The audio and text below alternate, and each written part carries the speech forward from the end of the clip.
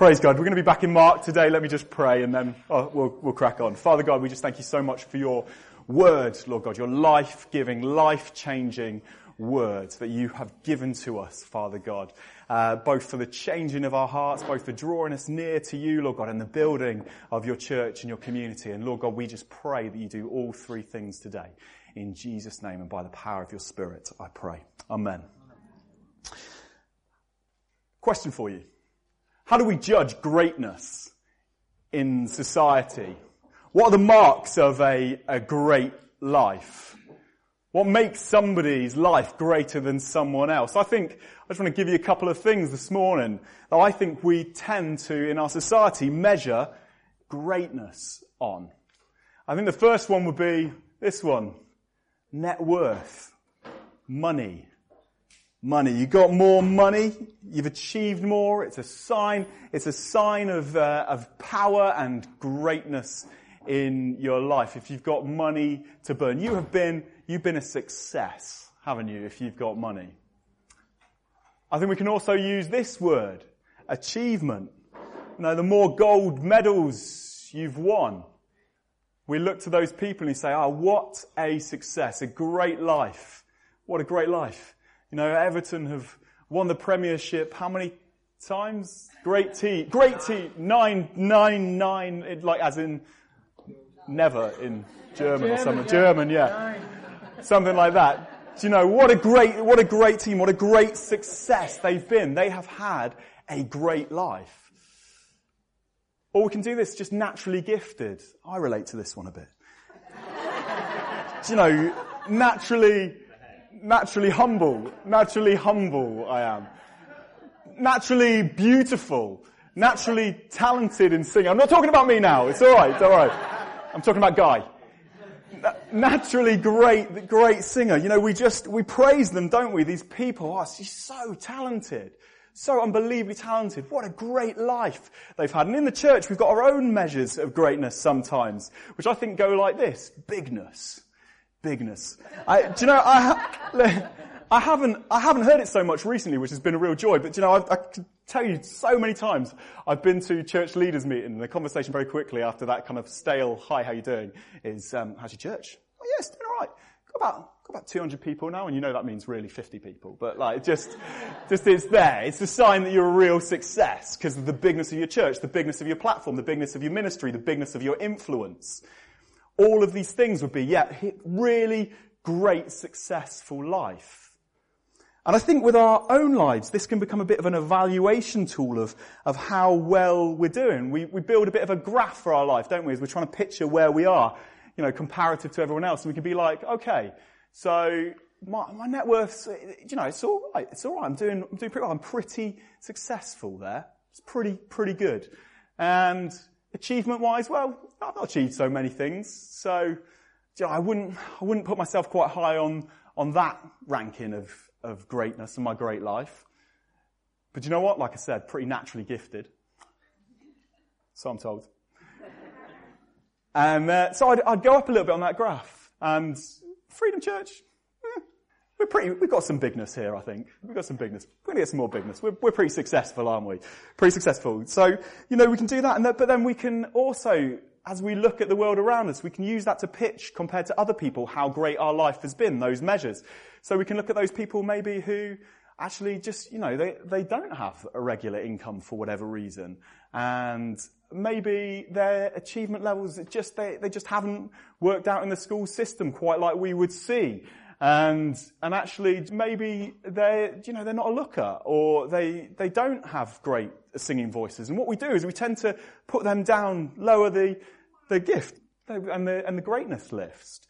And then we compare against the other side of it, and there are these people, you know, who are they seem to just have everything comparison to us, and do everything, and live a lifestyle of wealth, of achievement, of gifts. And when we compare us against these guys, we go, do you know what? My life is just not as great. And, you know, it makes me a bit sad because I'm never going to achieve a true life of greatness because of where I come from, because of who I am, because of what the opportunities. It's just an unfair world, and there's never going to be a life of greatness for me. And I think this kind of thinking, which I think is pervasive in our world, I think we all do it, is actually really dangerous and something we have to be really careful of. I think it's the root of a lot of problems actually in society, or a root of those. I think, it can really affect our general life happiness, because we can always be feeling like, comparatively, like, we've never going to have a great life. It's never going to be a great life. If I look at just my lot in life, this is just what it is. And actually we can end up feeling low, depressed. And I think that can play into mental health issues and difficulties with thinking about the world as well. It can be depressing as we look at the haves and we're the have-nots. Or we think about like anxiety, the anxiety of trying to drive forward to make our life a great success by these. It's a big message in the world. You've got to get these things to really be a success, so drive forward with everything you have. And if you don't get them, if you don't quite meet these marks, there's something to be really anxious about. It can also lead to a great misvaluing of others. To make ourselves feel better, rather than looking up, we look down at people.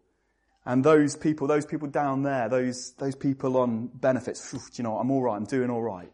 I'm not in a third world, I'm not here, I'm not there. And also this kind of thinking, I think, can often break up churches as well. Why are those guys leading? I'm more gifted than them, I'm more capable, I've achieved more than them.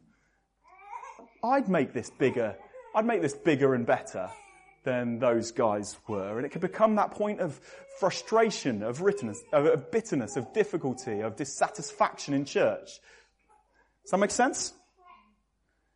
Do you know, in the passage of Mark today, it's such an important one, such a little but important one, because in it, Jesus fundamentally challenges and changes the way that we should be defining as Christians what a great life is and what a life of greatness looks like.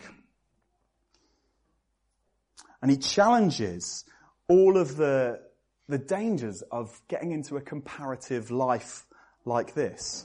Let's just read it together and see what I'm talking about.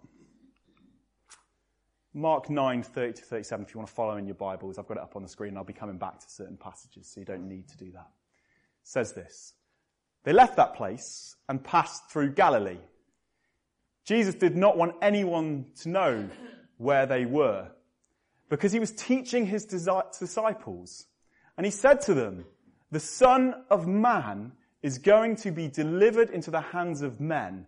They will kill him. And after 3 days, he will rise. But they didn't understand what he meant and were afraid to ask him about it.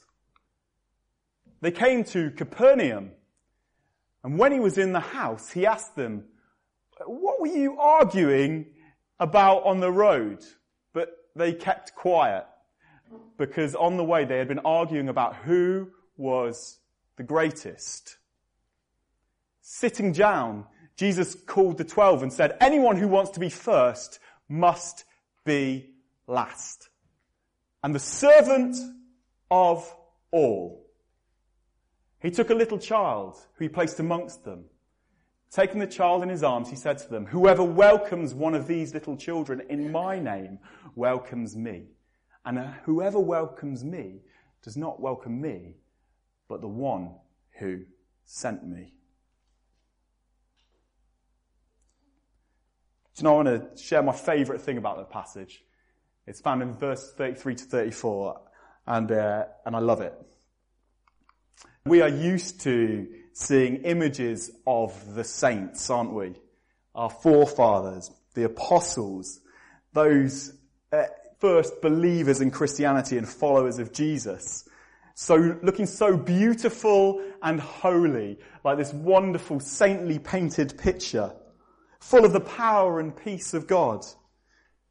Images like this are a bit misleading because they lead us to believe that God picked them, Jesus picked them because they were the best, because they were the most righteous, the most holy. But this passage totally blows this out of the water. These holy men of God, these leaders in the church, these foundation stones of what would become that we are on today, we're having a right old Barney. We don't get the details here, but I can just imagine some of this conversation on the road. Peter just being impetuous, I can imagine him started. Look lads, Jesus spoke to me about being the rock. He even changed my name from Simon to Peter. Did you get a new name? Did you get a new name? No, you didn't get a new name. Look, I'm clearly the greatest. And then I can imagine John harping up and going, oh, hold on a minute. Yeah, he gave you a name, mate, but he said, I'm the one he really loves. If we look a bit further down in the gospel, he's going to let me look after his mum. It's me. I'm actually the greatest when he gets to it because he's given me his most special position. And I can imagine Judas harping up, like trying to get a word in edgeways and everybody just going, shut up, Judas. Nobody even likes you. Like, honestly, the only greatness you're having is a semi-angsty song by Andrew Lloyd Webber later on in life. Just deal with that. That's your lot. Look, we don't know what it looked like. But I love this very phase in verse 34. They argued about who was the greatest. Do you know why I love it? Because I relate to it. Completely.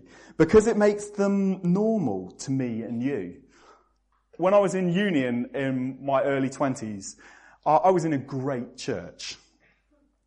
And I got to grow up in my faith in this place and develop leadership and communication skills with a load of other guys of a similar age, guys and girls who felt called to serve Jesus and his church. And if you're in uni or in your 20s, I can't recommend anything more highly than getting together with other Christian believers, other guys you know are going for it with God, positioning yourself with them, building friendships with them, running with them, sharpening with them, and seeing what the Lord does with that group of people. Because there are so many things, good things that came out of this time, actually. I would say the very heart of Freedom Church is here. I can think of 3 or 4 different churches that are now being led by this group of people who sharpened each other. Actually, the very fact that I would look to Chris and say, look, these guys are my brothers, and whether Freedom Church lives or dies, we're still going to have a pint together and enjoy each other's company and spur each other on in the Lord. But the Lord did all of this in this time. It was exciting. But, there was another edge to it mixed in that I would say was not great. We were constantly evaluating who was better in the pecking order, who was the most gifted speaker, who was the most strategic, who had the bigger calling on their life, who was loved by God more, who was the best based on the gift set that they were displaying. Because none of us had actually achieved anything yet at university, none of us had actually earned any money or gone out in life or led any churches. It was all based on what we thought they would become. Bit like the disciples in this. And honestly, this did some harm, I think. It knocked people's confidences at times. It boxed them in a little bit. It caused a couple of rifts and tensions in the group. And it created some competition and a little bit of disunity at times within our group of friends.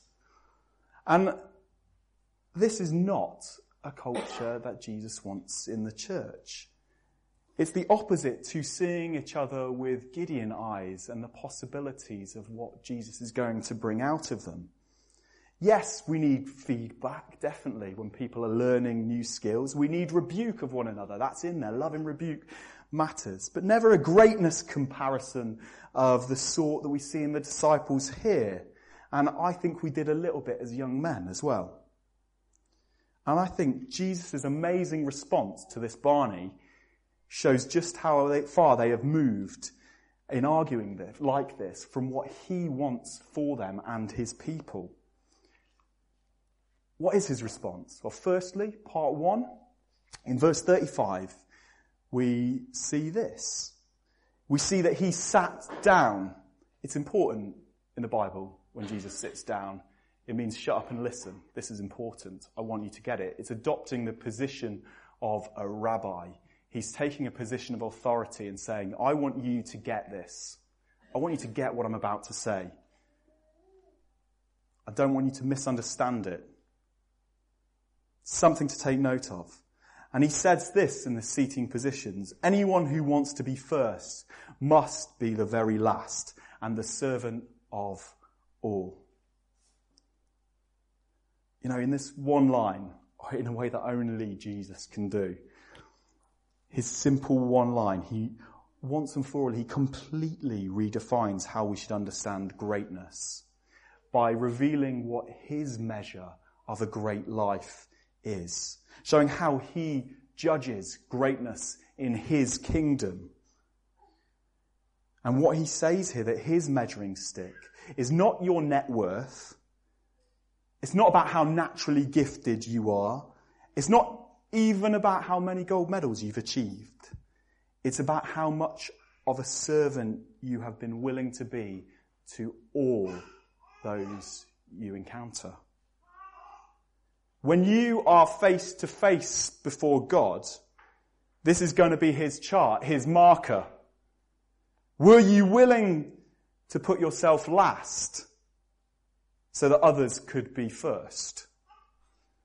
Were you willing to do the inglorious job because it blessed your family, your church, your enemies even? Were you willing to go to the lepers of society, those without beauty, those with nothing to give back, and love them at a cost to yourself? Did you serve the mission of God in the local church? Or just consume from it? Criticize it? Try and use it as a platform for your own gain? Did you serve all? Did you serve all? And whether you're higher or you're lower on his chart of greatness will depend not on the answers you give, but the fruit of your life. Greatness in the Creator's eyes is about the degree to which you are willing to make yourself low to support others to be great. Because that's what a servant does. That's his first part of the response to this argument. He sits down and says, get this, boys. Get this. The second part, he follows it up with a really simple act. We read he took a little child whom he placed among them. Taking the child in his arms, he said to them, whoever welcomes one of these little children in my name welcomes me. And whoever welcomes me does not welcome me, but the one who sent me. What's going on here? This act is actually incredibly powerful again. Simple yet powerful. You know, a child in the day and age had no rights, no achievement, no net worth, no life of greatness yet to speak of. Their total dependence. Some of the most vulnerable members of society. And he said, do you see this little person? When you welcome one of these, you have got my heart. You've seen that neither me nor my Father in heaven is fussed about your worldly greatness, and neither should you in the way that you live. Do you know, I think a really helpful idea to get this verse and where it's coming from is to understand that in the Middle East at the time, guests were believed to be sent to you by God. And hospitality was considered a sacred duty to care for the one sent to you. You know, I think sometimes it's an idea we could do with getting something back of in the modern church. It was a core ministry of the believer to love and serve and welcome guests, sojourners, to see them as God's gift to them, to welcome them really well. And in this act, Jesus is saying, look, I will send you the weakest people in society, children. And it is on these I want you to spend your time and your resources. And I want you to value these people greatly and deeply. It's to these people that I give you the sacred duty of serving. Those who the world devalues, puts at the bottom of the pile, we are to value completely. And Jesus in this act is saying this is what a life of greatness looks like. One who understands that it's my will, my heart, my Father's heart that you live in a way that serves and values even the poorest amongst you, they who have nothing to give in return. So his whole response in word and action to the disciples' argument is to completely shoot apart their notion of greatness. Your conversation, he says, has no place in my kingdom, because greatness is service. To the extent that you are always willing and ready to welcome and care for those people, and the world's ideas have no greatness to speak of. Have no greatness to speak of. I love Jesus' teaching. So simple, yet so challenging. It's what every preacher's gunning for, that 5-minute preach that totally redirects the thoughts to the way of God's thinking. Jesus was amazing. What's more amazing, that if you look at this passage here, and at the passage that came before this argument, the first part of what I read here, and Jesus was clearly trying to teach his disciples as he took that one last trip through Galilee before heading off to Jerusalem, is that the disciples should have already understood and got this. That greatness and worth is not about what you have achieved or accumulated, but laying down your life like Christ. They should have understood it. They should have been in no doubt that Jesus was the greatest and the only one that could be called the greatest in this regards. Do you know, we read this in this passage, that they left that place and passed through Galilee. Jesus did not want anyone to know where they were because he was teaching his disciples, and he said to them this, the Son of Man is going to be delivered into the hands of men.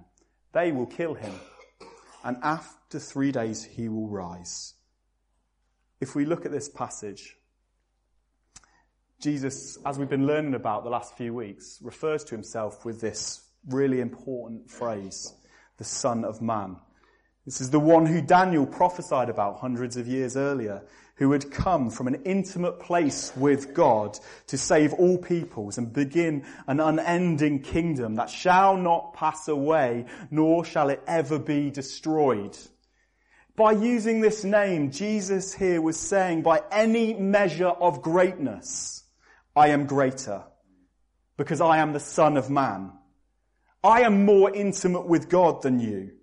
I have a greater calling and purpose in him than anyone who has ever lived.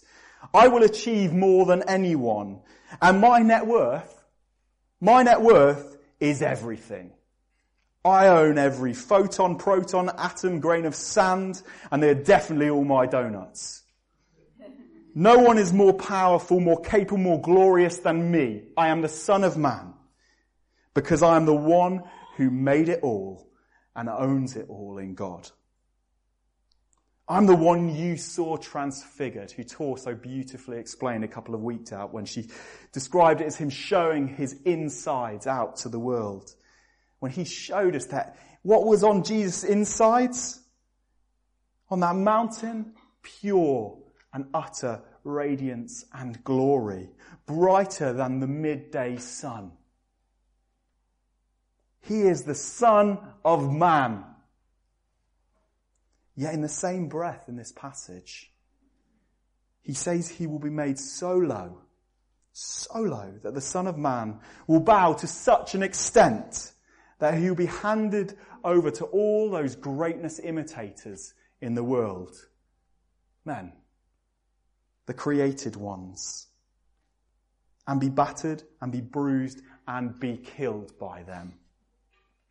Though he is the greatest, he would allow himself to be made nothing.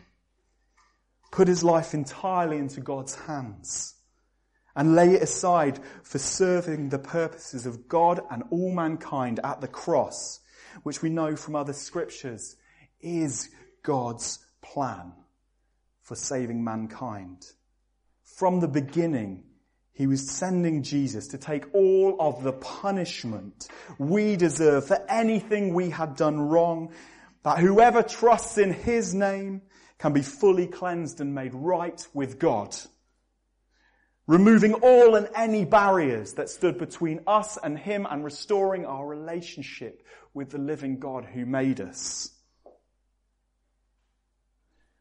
Jesus had already said in those passing days and moments before this argument with the disciples had begun, and not for the first time in this book,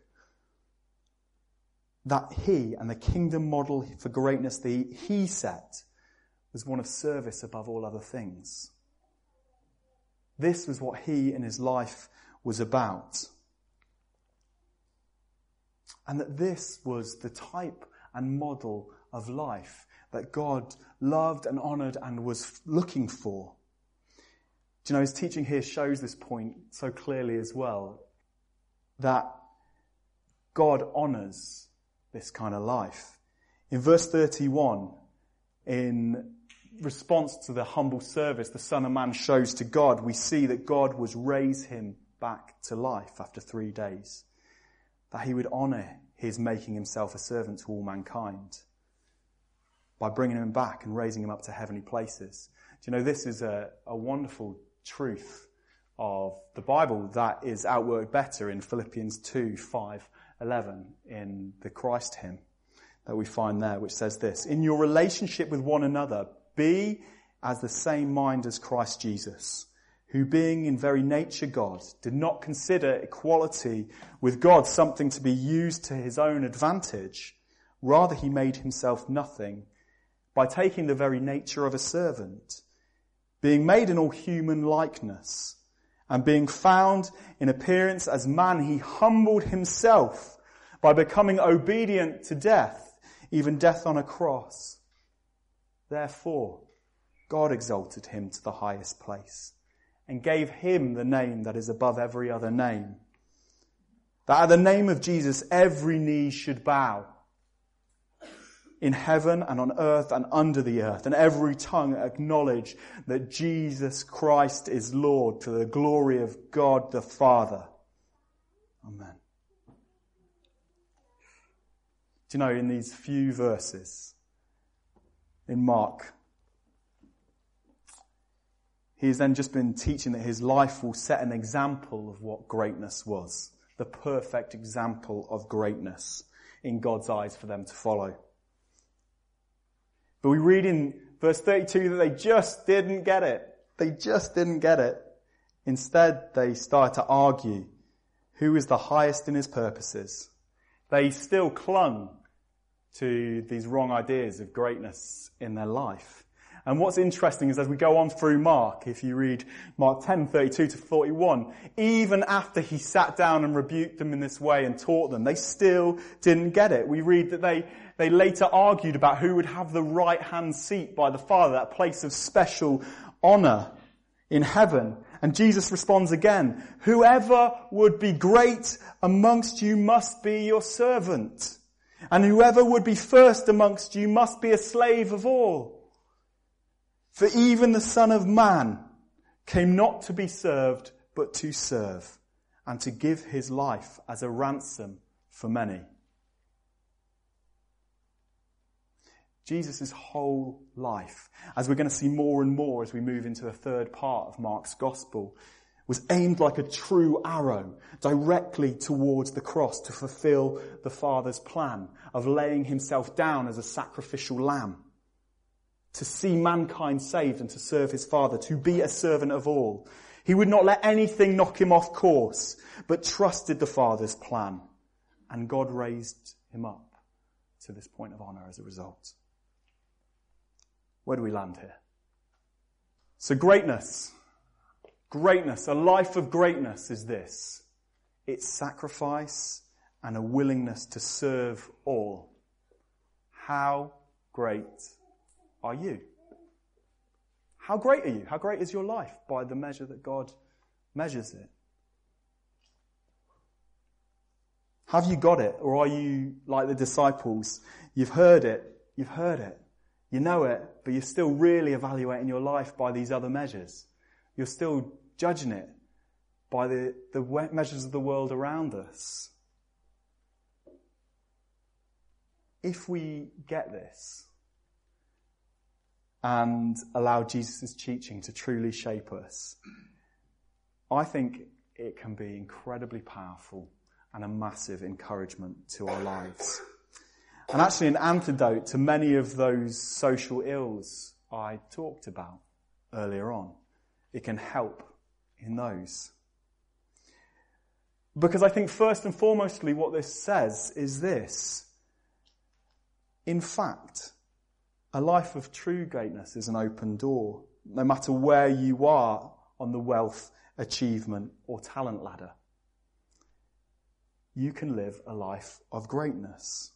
Because no matter what your social status, no matter what education, no matter how talented, or what you've achieved, anyone who truly gets this can serve all around them. Serve those around them. And anyone can welcome those who are weak as a divine responsibility. No one is exempt from living this out because it's a heart attitude, a response to following Jesus' example, not about where you are positioned on the world's social ladder. Does that make sense? It's so important.